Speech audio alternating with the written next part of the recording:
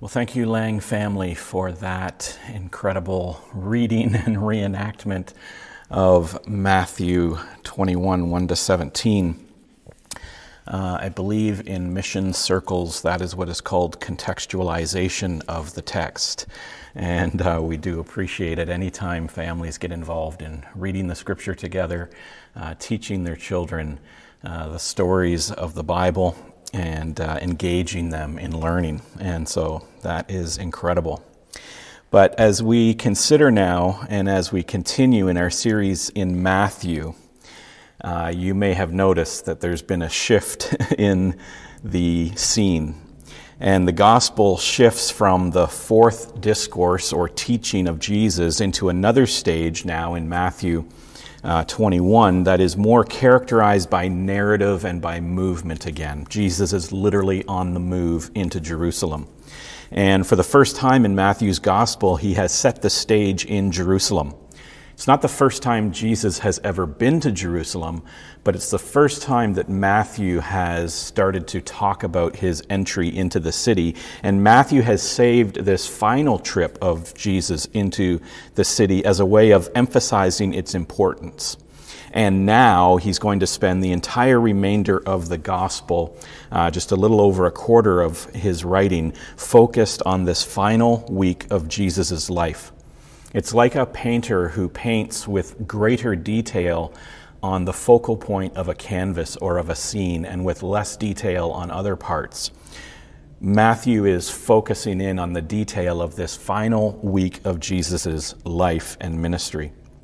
And it's impossible to exaggerate its importance. This is the week that all of creation was waiting for and the week in which all of creation has its hope.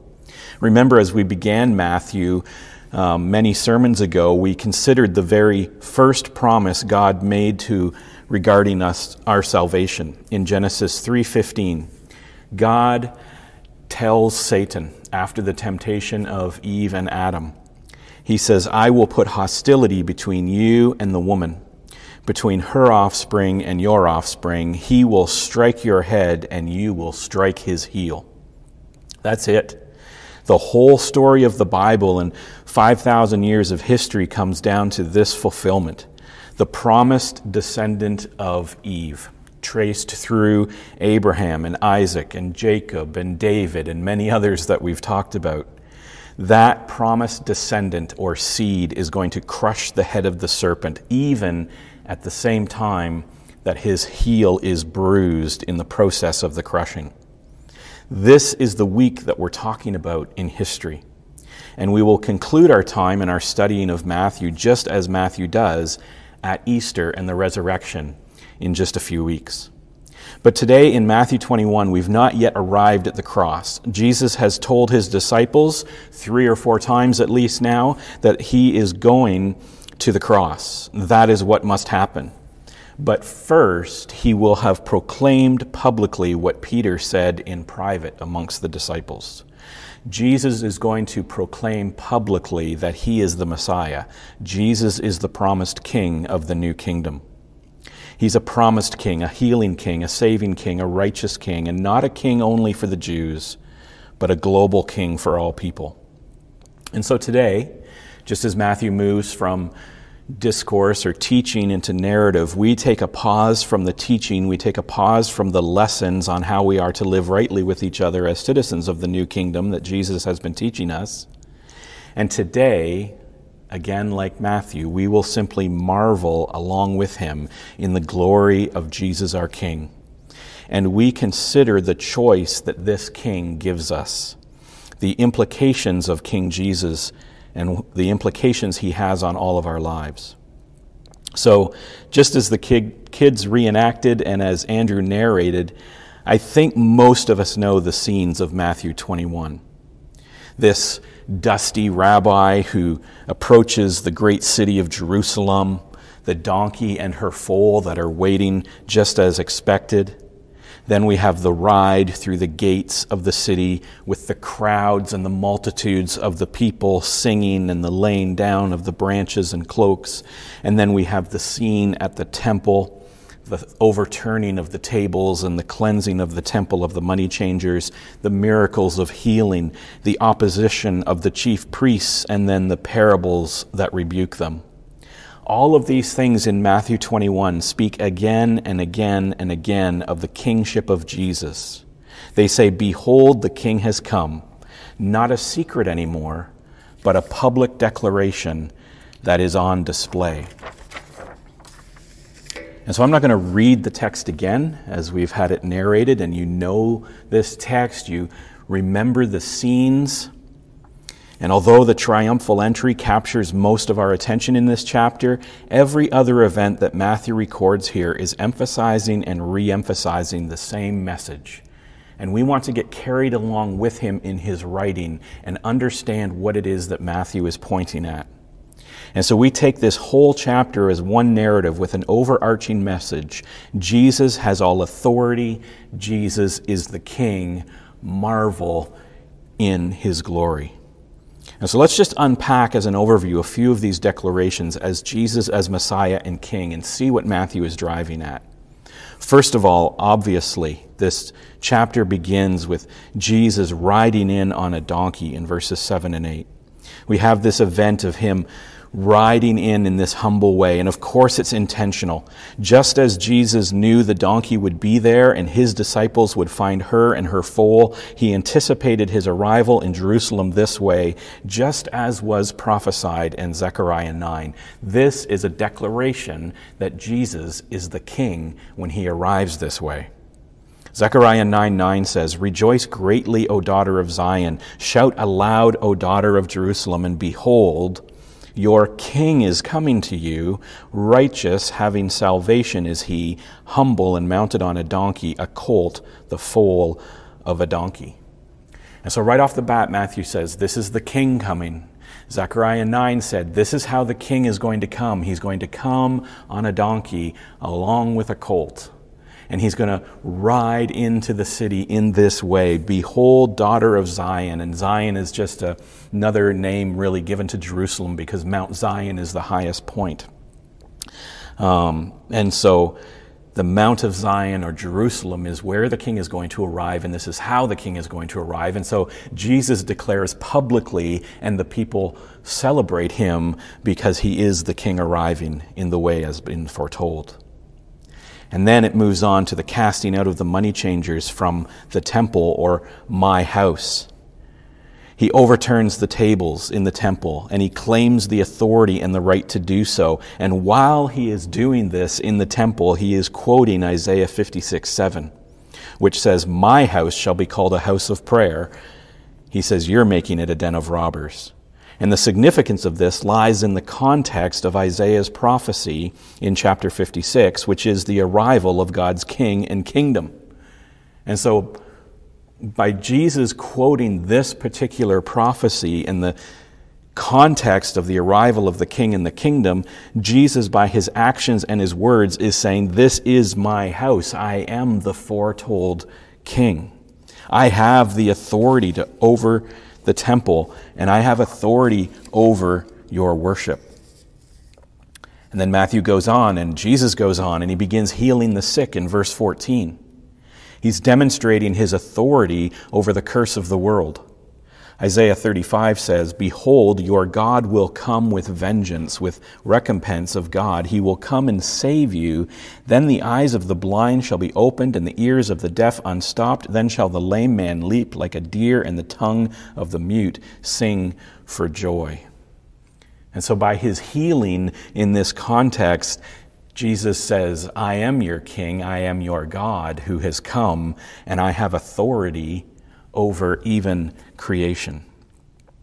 And then in verse 15, we have the praise of the children, praising him as the Son of David.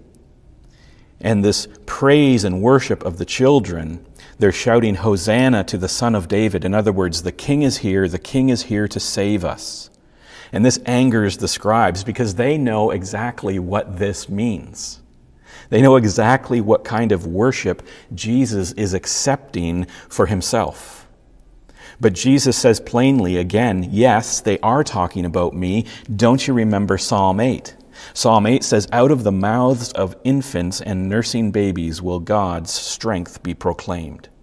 And Jesus is saying, that's me, I'm God. I'm the one who accepts this worship. And I understand that you're angry because by me accepting this worship from these children, I'm declaring that I'm God. And that makes you angry. But there is no question that the elders and the chief priests know exactly what Jesus is declaring here. That is why they are angry.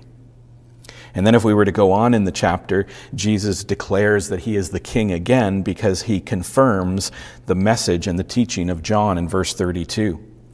Jesus rebukes the religious elite and he tells them that John the Baptist had already preached all of this to you and you didn't listen to him.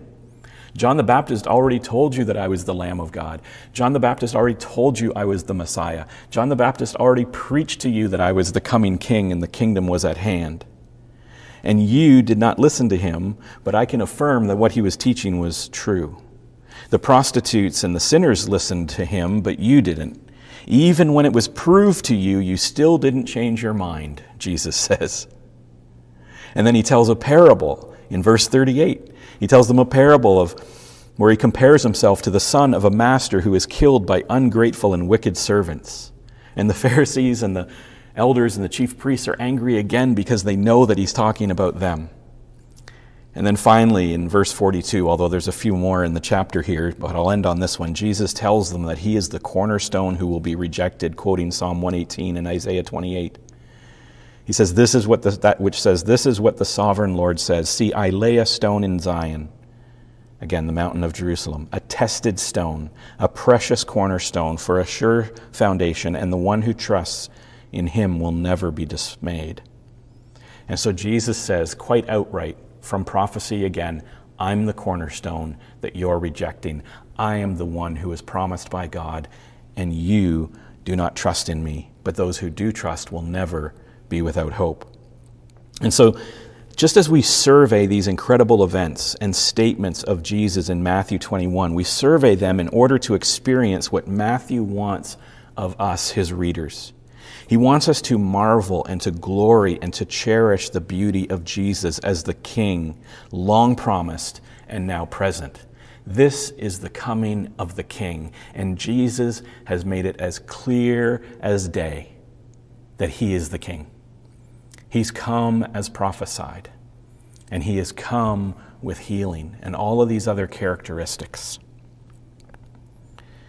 And these events and words are absolutely about this one thing, the identity and authority of Jesus as King, publicly declared now and undeniably understood. When Jesus used to heal people, he would heal them and then he'd say, "Go and don't tell anybody about this." But when he heals here, he doesn't give that warning, because this is now the time. King Jesus has come and he is making himself known. And the priests and the elders are not at all confused about what's going on here. They got it. They knew that this was a contest of authority. Matthew 21:23 says, "And when he entered the temple," this is the next day, "the chief priests and the elders of the people came up to him as he was teaching, and he said, 'By what authority are you doing these things? Who has given you this authority?'" That's the question. What authority do you think you have, Jesus, and where do you think you have that authority from? This whole chapter is absolutely about the kingship of Jesus and his authority. And Jesus' answer to the Pharisees and to the scribes and to the elders is basically this: I have all the authority. There isn't any authority that I don't have. And I have all of this authority because I am the Messiah. I am the anointed king. But just as Jesus is declaring himself king, we can see that we can also learn what kind of king he is. And that would be good to know, wouldn't it? If Jesus is the king that he now publicly and clearly proclaims himself to be, and if Jesus has all the authority that he lays claim to, then we need to know what sort of king he is, don't we? And Matthew tells us that too. What kind of king is he? Well, first of all, he's the prophetic and promised king that we saw in verse 5 and in Zechariah 9:9. We've already seen by the way that he arrives that Jesus is the king that God promised and the king that the world has put its hope in. But if we consider the rest of Zechariah's statement, we get some more detail. Not just that he's the prophesied and the promised king, but Zechariah tells us something about this king that comes. He says, "Behold, your king is coming to you righteous and having salvation. He is humble and mounted on a donkey." So Jesus is a righteous king. He intends to do good, not evil. Jesus is just and upright and trustworthy. He is the perfect reflection of God the Father in all of who he is. And that is good that he is a righteous king. Jesus is a Savior king. Zechariah says that he brings salvation or victory.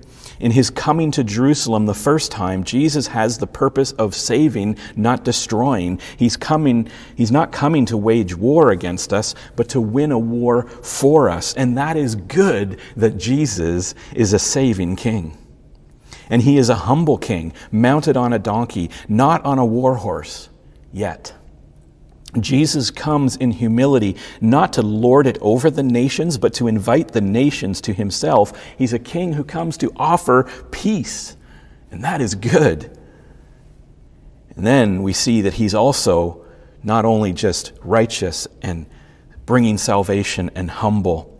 Matthew tells us he's a purifying king in verse 12 as he cleanses the temple of false worship and of mercenary, greedy, selfish worship.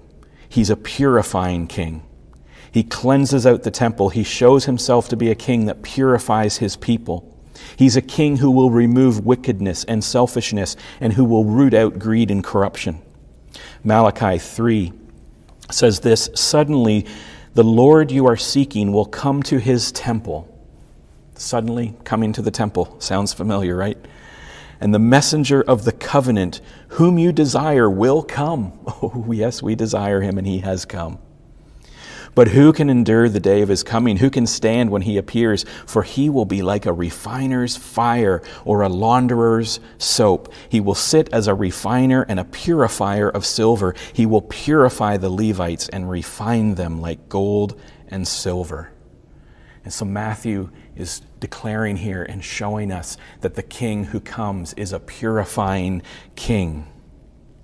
And then we see that Jesus is also a healing king in verses 14 as he heals those who come to him with illness.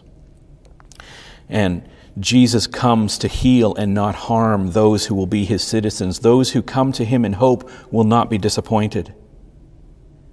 And then we see also that Jesus is an authoritative king. He has authority over the temple, over disease, over people, over creation. He has authority to judge. And finally we see, as we consider the kind of king that has come, that Jesus is also a global king in verse 43. Verse 43, near the end of Matthew 21, Jesus says that since the high priests and the elders have not been faithful, then his kingdom is going to be shared with everyone, that his kingdom is open to any people who will come and be fruitful and put their hope in him. And if we go back into Zechariah, which began his entry into Jerusalem on the donkey, if we go back to that prophecy of Zechariah 9, we read in the very next verse after 9:9 the same truth.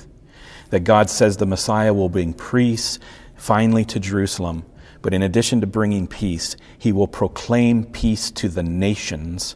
His rule will extend from sea to sea and from the river to the ends of the earth. It says in Zechariah 9:10. And so this king, Jesus, is a king for all people. Now that is a glorious truth.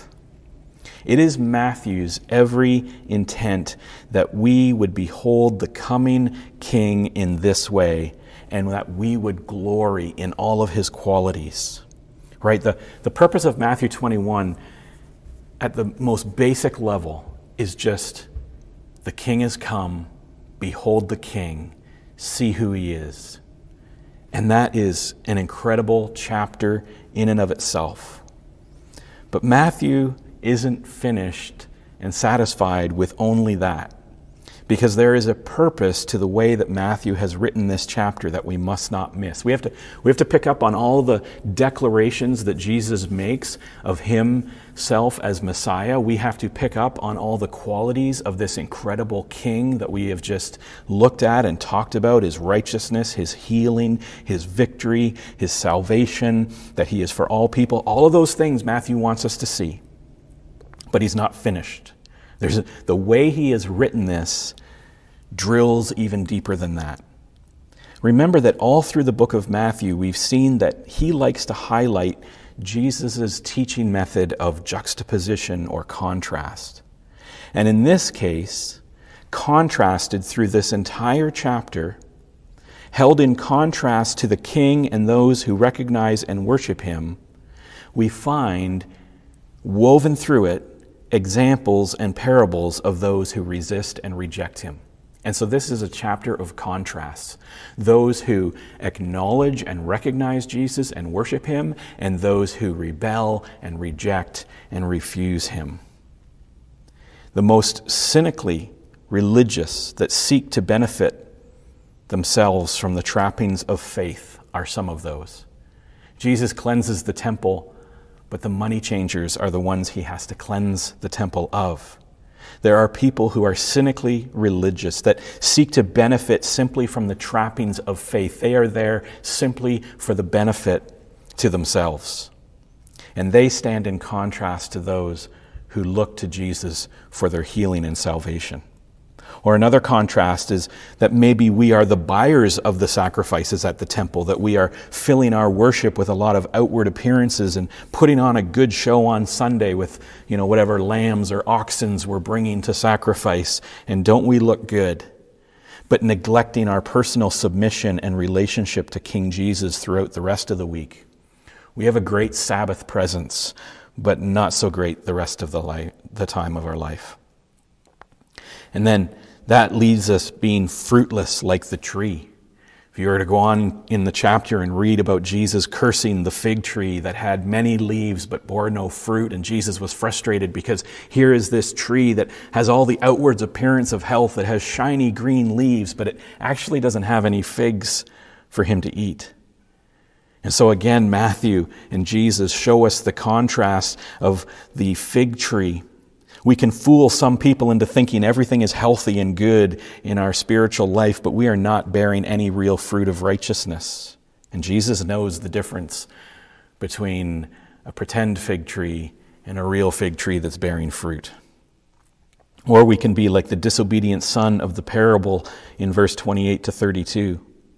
Jesus tells this story of two sons, and he asks the question of the elders and of the chief priests, a simple question. If you have two sons and you ask one of the two sons to do something, and one of them says, "No, I won't," but later changes his mind and goes and does it, and the other son says, "I will do it," but then he doesn't, which son was obedient? And the priests and the elders and the scribes, they know the right answer. Well, it's the one who does the will of the Father, even when he says that he won't. We would be far better off after resisting the will of God for a time in our life to finally decide to do the will of God, as opposed to just say that we're doing the will of God and not do it in the end. You see, there's this contrast through the chapters, whether it's the people who are worshiping or the money changers, whether it's the children who are praising or the chief priests who are rebuking them, whether it's the son who doesn't do the will of the Father but says he will, or the son who, after resisting the Father, does his will. As you go through the chapter, these contrasts keep piling up. And without question, we certainly better not be the outright enemies of God that is described in the parable of the wicked tenants in verses 33 to 41, where a landowner, a master, has gone away and he's left his vineyard in charge of servants, and he sends servants to them to care for the land and to manage it, and the servants kill the people that he sends. He even finally sends his son, and they take his son and kill him. In the parable, Jesus says, when the master returns, he's going to destroy those wicked servants. So we need to be careful that we are not these people who willfully resist the messengers that God sends into our lives, who live off of the fruits of what God provides, but then give him no honor or worship, and in fact even kill his son when he comes into our lives. Be warned that you are not stealing the blessing of God in your life while also rejecting his son. When the master returns, those people will be destroyed and his kingdom will be given to those that accepted him. And so you see here that even as Matthew writes this chapter and records the teaching of Jesus, that there is a contrast that is threaded through all of this teaching. Yes, it is the return and the coming of the King. It is the glory of Jesus as the Messiah. It's painting the picture of all of these qualities of this King, our King, that are so good. But then there are these contrasts juxtaposed to those of the King and those who worship him. And the question is simple: which will we be? Will we be the ones who praise the King or the ones who reject him? And all through Matthew, and contrasted again here in chapter 21, the chief priests and the scribes and the Pharisees represent the contrast. They represent those that reject and resist and rebel, who deny his identity, who deny his authority. And again here they're juxtaposed. In verse 15, they resent the praise of the children. In verse 23, they question the authority of Jesus. In verse 32, they refuse to accept the prophecy and the teaching of John. In verse 42 and 45, they reject Jesus as the cornerstone. This is the contrast on display. This is the choice that we are given as we read Matthew 21. Where do we fall in the arrival of Jesus? It's plain that he's the King. It's plain that he has the authority. Not only is he a king with the authority, he's a good king. He's a saving king. He's a healing king. He's a king coming in humility. He's a king coming offering peace. He's a king for all people. Anyone can come to this king. Whose kingdom are you a part of? Which of these do you identify with?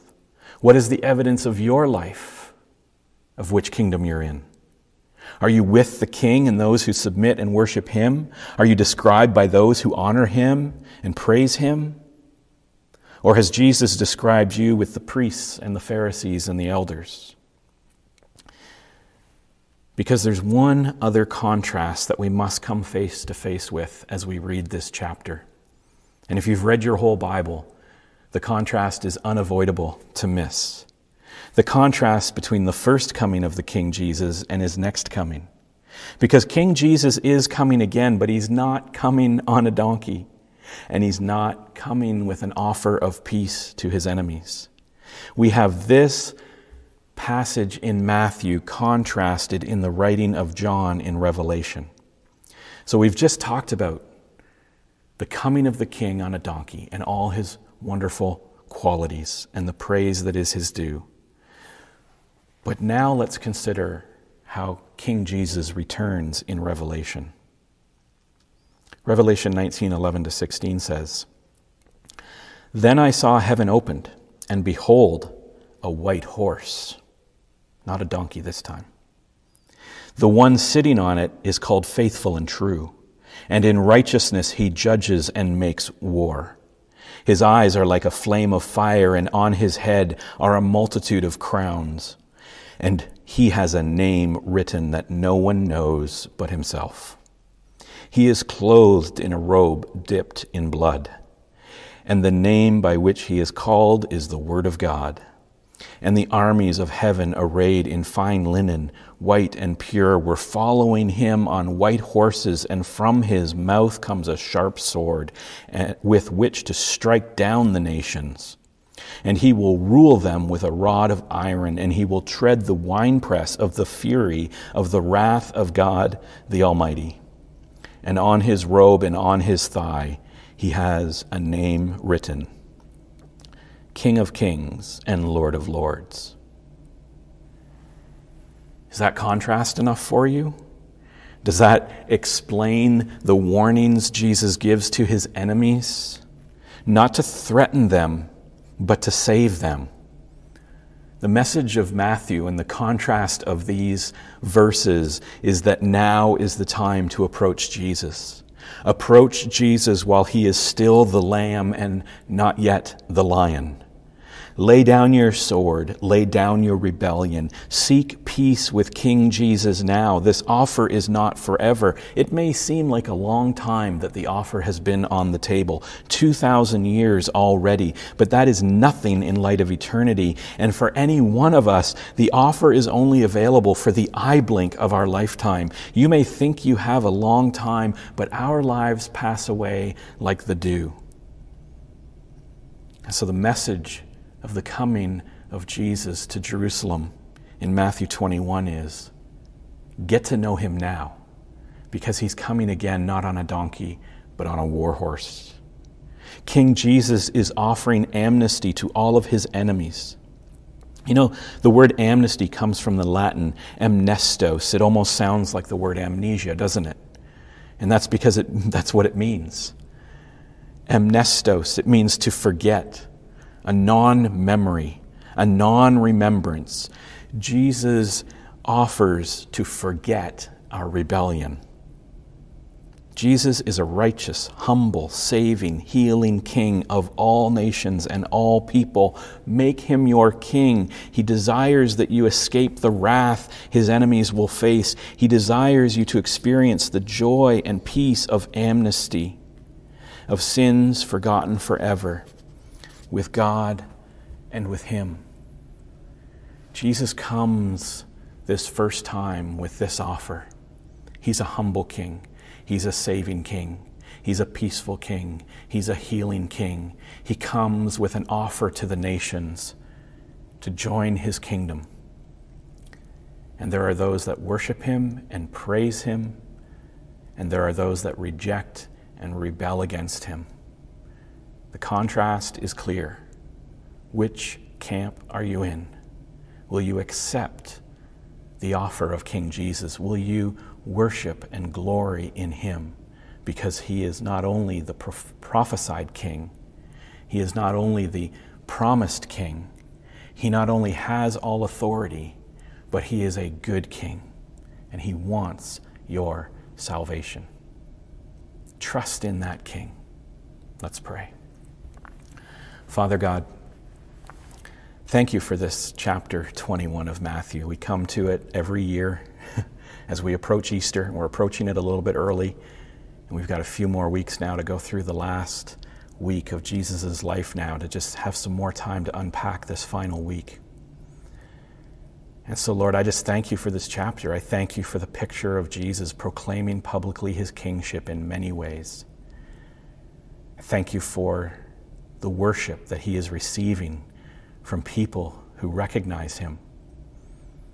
And Lord, I thank you for the contrast that you have shown, for the teaching of Jesus here in the parables and in the replies to the Pharisees and in the fig tree, the contrast that you have painted in your word between Matthew 21 and Revelation, so that we can see the difference, so that we can choose to accept King Jesus now while there's still time, while the offer of peace is held out to us, held out to all people. Father, I pray for those listening now, for those that listen later, that whatever rebellion, whatever scorn, whatever rejection, whatever denial they have of King Jesus right now in their life, so that maybe they're like the fig tree just pretending to be healthy, but really bearing no fruit. Or maybe they're more like the Pharisees who are outright rejecting and dismissing Jesus. Father, I just pray that they would lay down their sword, that they would lay down their rebellion, that they would recognize you as a good and healing and humble and peace-offering King, and come to you now while there's time. I pray this in Jesus' name. Amen.